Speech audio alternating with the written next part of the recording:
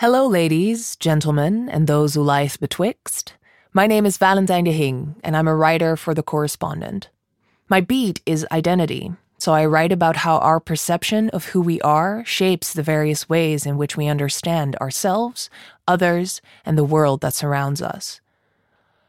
A while ago, I wrote an article about JK Rowling and the controversial essay she published on her website last June.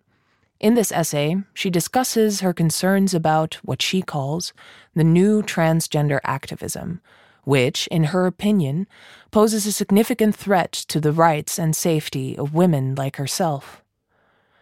As a non-binary trans person and fervent Harry Potter fan, I had a huge shock when I read Rowling's essay. But even though I don't support the anti-trans rhetoric she aligns herself with in her essay, I do empathize with the hurt and pain that undergirds her attack on the transgender community. I'll read you my article now. Let's begin. Hope you'll enjoy.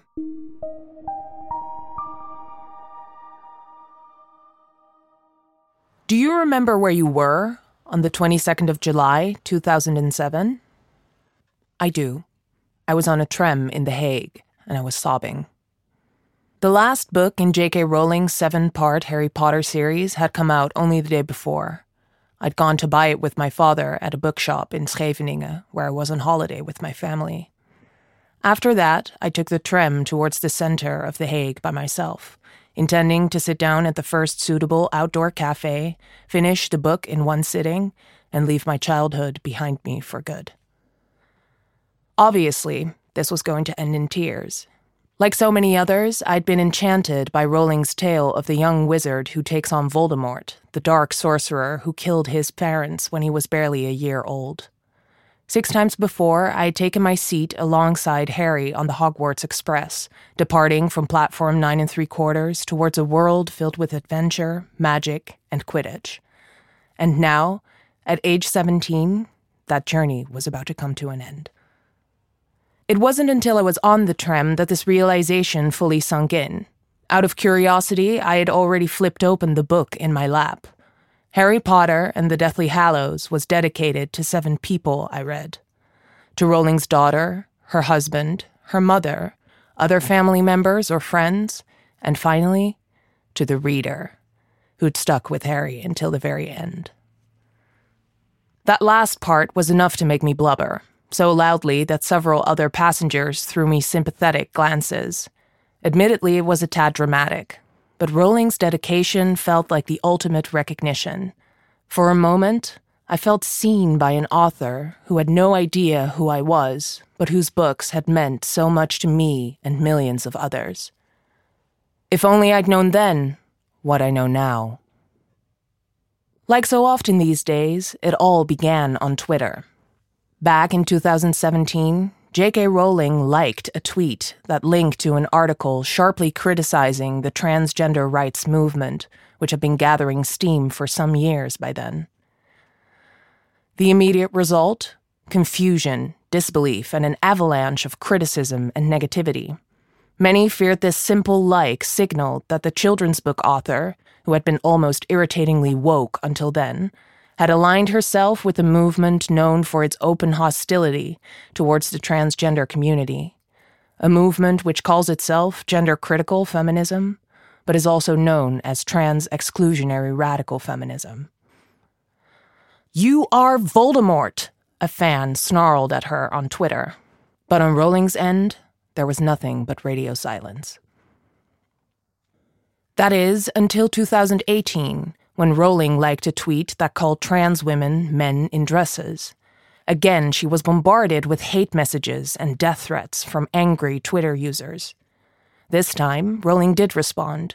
A representative released a statement blaming the like on what she called a middle-aged moment on JKR's part. She'd held her phone incorrectly and had pressed like by mistake. But in 2019, Rowling started tweeting about the subject herself. First, she voiced her support for Maya Forstater, a British tax advisor whose contract wasn't renewed because of her transphobic posts on social media. And later, she criticized an NGO for using the term people who menstruate to refer to, well, people who menstruate. For many people, Rowling's own tweets already confirmed their suspicions about her alleged transphobic views. But this year, Rowling finally put an end to all the speculation. In early June, she published a lengthy blog post on her website in which she not only addresses the hate her Twitter feed has sparked over the past few years, but also expresses her deep concerns about what she calls the new trans activism. With the publication of her blog, there can no longer be any doubt. According to JKR, the fight for legal, statutory, and social recognition of transgender people has dire consequences for cisgender women like her. In her essay, she explains why, under the influence of the recent trans activism, the importance of biological sex, the physical sex characteristics we are all born with, is rapidly eroding, which harms the position of women as a political class. Because if anyone can suddenly call themselves a woman, the rights and protections of women as a group no longer mean anything anymore, especially if natal men are allowed to also use the ladies' restroom or women's shelters simply because they feel they are women. This poses a significant threat to vulnerable women, according to Rowling. In addition, Rowling writes she is worried about the huge explosion in young women wishing to transition because they identify as male. According to her, the fact that natal women should feel they are men is not always caused by gender dysphoria, but rather by the oppression of women that feminism should be fighting against. After all, under the pernicious influence of the patriarchy, being a woman is a burden to almost all women at times. Personally, I'm not even on Twitter, and although I had read a few things about JKR's questionable likes here and there, it sounded like a storm in a teacup to me. Exactly the kind of internet drama I had always taken particular care to avoid by not being on Twitter. But when I read Rowling's blog, it felt as though a cozy blanket was ripped from my naked body. The warm nostalgia of the magical world in her books was suddenly tempered by the bitter cold of political reality. According to the feminism JKR allies herself with in her essay, the activism that fights for my identity is a danger to hers. Since then, my fingers have been itching to write about JKR, but more than 2 months later, I'm finding it hard to make sense of it all. Call it writer's block, but Rowling's essay makes me simultaneously despondent, indignant, and fearful. Despondent because in this debate, where my existence as a trans person is essentially called into discussion, nothing I could say seems enough to convince gender-critical activists of my humanity. Indignant, because a beloved childhood hero has so blatantly turned herself against me and my community, and, being a talented writer, she has done so in a way that sounds respectful and concerned, while actually being prejudiced and intolerant. And fearful, because Rowling's essay, despite everything, has made me doubt myself. That paralyzes and confuses me especially, because even though I can effortlessly identify every transphobic dog whistle in her essay, after reading it, I still found myself thinking, what if JKR is right? What if the fight for my rights curtails hers? I was 10 years old when I read my first Harry Potter book. My mother had bought the first 3 parts for me to bring on holiday. A bookish kid like me with a vivid imagination could probably appreciate a story about a magical school, she thought. And boy, was she right. In the first week, I devoured all 3 books and spent the rest of our holiday playing Quidditch in the river next to the campsite, a scoop net clamped between my legs, serving as a firebolt. To psychologize this in hindsight might be a stretch, but I think I was especially attracted to Rowling's books because there were so many parallels between Harry's story and the struggles of transgender people. Just think, a boy who's actually a wizard grows up with his awful aunt and uncle, who are both muggles, non-magical people. Deep inside, he knows he is different, but he's not sure why, until he finds out he's a wizard. With that realization, a new world opens up for him. A world where things are by no means easier, but where he finds that sense of belonging he has never felt before.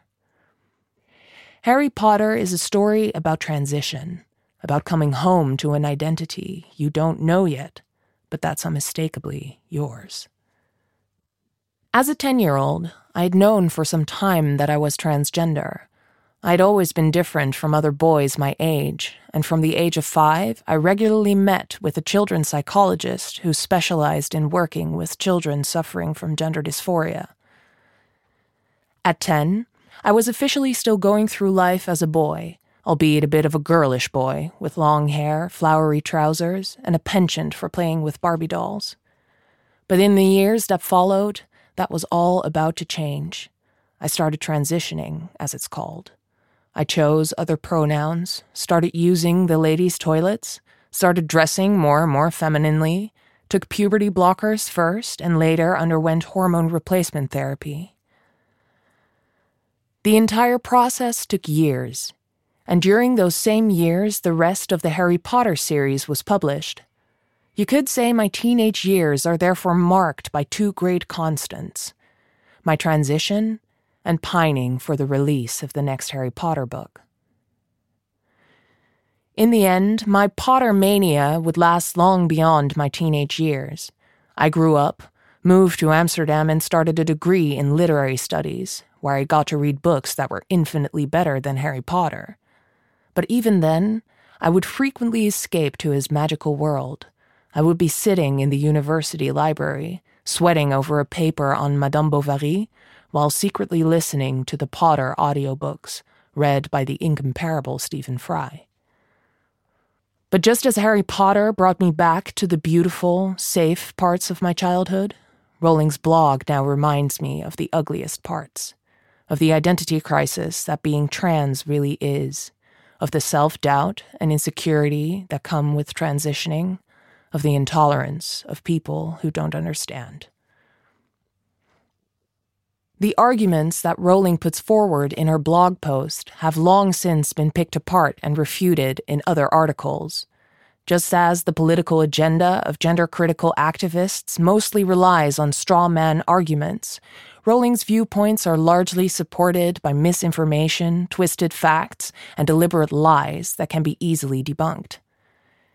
If anyone is interested in a meticulous analysis that enumerates the inaccuracies in JKR's essay step by step and exposes her transphobic dog whistles, I would strongly recommending the piece Katie Montgomery wrote for Medium about the subject, or watching a video by trans YouTuber Jamie Rains and his partner Sheba about JKR. It would be easy to repeat their points here, by brandishing sources that disprove the validity of Rowling's arguments, concluding that she is transphobic and a TERF, and closing my laptop, satisfied with the job well done. But a piece like that would do no justice to the feeling that crept up on me as I read her essay. Although I know where her arguments diverge from reality, I began to feel more and more understanding for Rowling as I kept reading her blog. Admitting that feels extremely vulnerable. I know I should be furious, so why don't I feel furious? I just can't put my finger on it.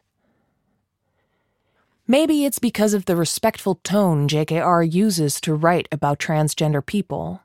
Where other gender-critical feminists deliberately misgender trans people, downplay aggression against the transgender community, or suggest that trans women in particular are nothing more than deceitful sex offenders, Rowling comes across as strikingly empathetic. She consistently uses she/her for the trans women she describes, admits that transitioning is a good solution for some trans people who experience gender dysphoria, and clearly empathizes with trans people who face aggression or who were killed for who they are. She even writes, "I believe the majority of trans-identified people not only pose zero threat to others, but are vulnerable for all the reasons I've outlined. Trans people need and deserve protection." For the record, these are things that other gender-critical activists would never say. Their attacks invariably begin with a total denial of transgender identities, and often end in ruthless demonization. So can we really say that Rowling, who chooses a more sympathetic strategy in her essay, is just as transphobic as her gender-critical colleagues? Yes, because although Rowling writes that she wants trans women to be safe, she also says, at the same time, I do not want to make natal girls and women less safe. According to Rowling and other gender-critical activists, women's safety is highly dependent on dominant gender norms. Norms that prevent people with penises, for example, from entering women's changing rooms and toilets. Transgender people turn those gender norms on their head, and that's dangerous, according to gender-critical feminists. Because if anyone can call themselves a woman and just walk into a women's changing room, penis and all, then it's only a question of time before rapists start abusing this to assault women. But transgender people have been using the facilities that match their gender identity for decades now, without issue. There have even been studies about whether admitting trans people to the changing rooms and toilets of the gender they identify with leads to an increase in violence against women. Spoiler alert, it doesn't. Women's safety and trans rights aren't a zero-sum game. It's not that one group loses when the other group wins. Rowling's worries are primarily based on a false dilemma.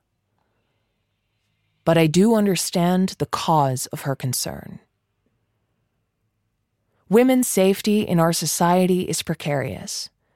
34% of all Dutch women have been victims of sexual violence. In the UK, where JKR is from, 1 in 4 women will experience domestic violence, and 1 in 5 will experience sexual assault. In fact, Rowling herself is an example of this. In her essay, she writes openly about the abuse she experienced in a previous relationship.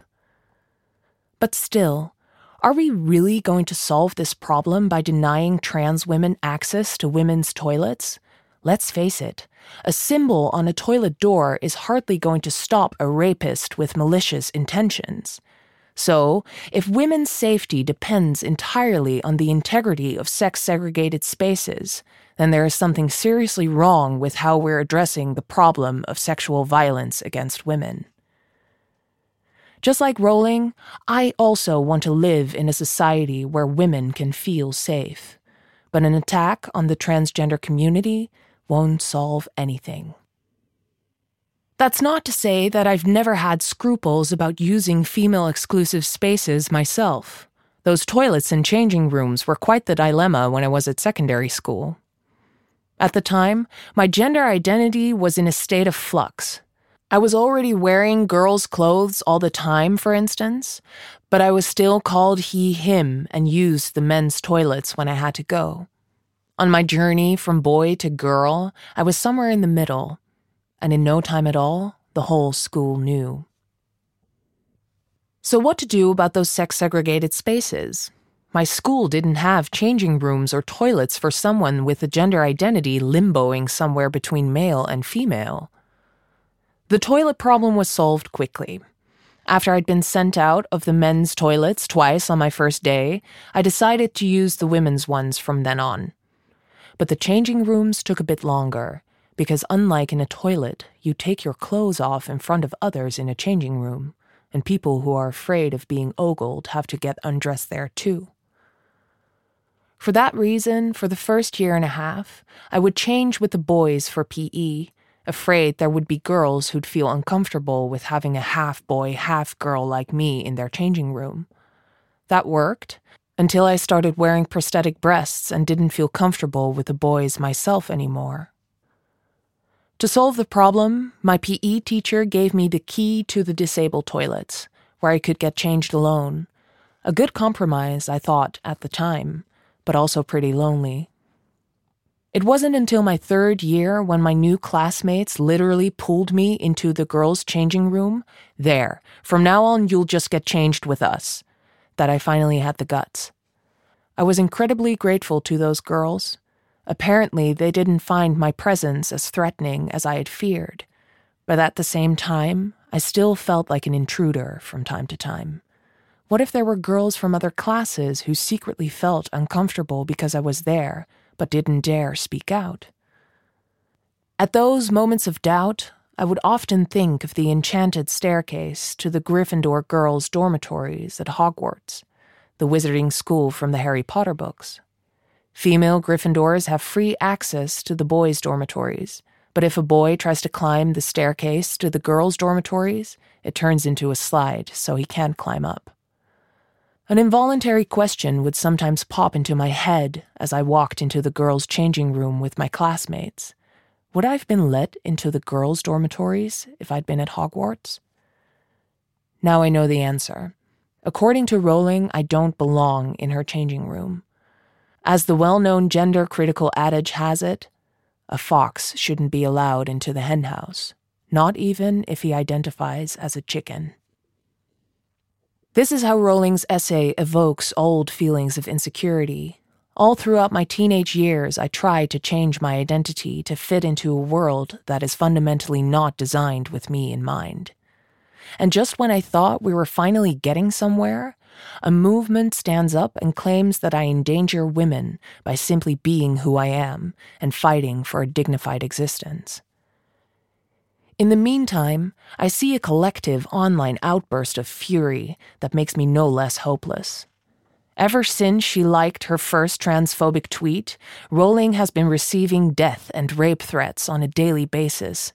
It's a fury I understand, but it also scares me, because the more feelings run high between transgender activists and gender-critical feminists, the further we become removed from a solution. The outrage that JKR has unleashed with her blog posts and tweets is not always unproductive, incidentally. Sometimes it gives rise to strong, well-considered resistance, like the article by Laurie Penny for Medium, where she argues that why transphobia has no place within feminism, or the piece my colleague Olutomain Adegbeye wrote for The Correspondent, where she shows that willful ignorance about the transgender community maintains Rowling's position of power. Olutomain faced a lot of backlash because of her article, for instance because she calls Rowling a Karen. And to be honest, Rowling is certainly acting like a Karen. From her position of relative privilege, as a white, cisgender woman, she is kicking down at a community that is in a much worse position than she is. But while that kick hits people that least deserve it, I do understand why Rowling is kicking. She's had a first-hand experience of how dangerous our patriarchal society can be for women. To deal with that trauma, she has chosen a scapegoat. Her Pavlovian response may be bigoted and unfair, but that doesn't mean that she doesn't deserve sympathy and compassion, too. While Rowling's fear of trans people is hardly rational, I recognize her fear of sexual violence, and I join her fight for a safer world for women. But to her, I am the proverbial fox in the henhouse, the wolf in sheep's clothing, the Voldemort in a dress. I'd like to say to her, I'm not Voldemort. Really, I'm not. And I even believe that you're not Voldemort. Good and evil are not as binary in real life as they are in your books. As Albus Dumbledore, headmaster of Hogwarts, and as I understand it, your favorite character too, says in Harry Potter and the Goblet of Fire, in the light of Lord Voldemort's return, we are only as strong as we are united, as weak as we are divided. We can fight discord and enmity only by showing an equally strong bond of friendship and trust. Let us start being kind to one another, because only when we join hands will the world become a better place for the both of us. Thank you for listening to this reading of my article for The Correspondent. If you enjoyed this reading, please check out our brand new app. There you'll find all our audio journalism, including readings of articles by your favorite correspondents, podcasts, audio shows, and much, much more. The app is accessible only to our members, so if you're not a member yet, please consider becoming one and contributing to our journalism. The Correspondent has just celebrated its 1-year anniversary, a milestone which we wouldn't have been able to reach without our members. So please support our mission to unbreak the news and join us today.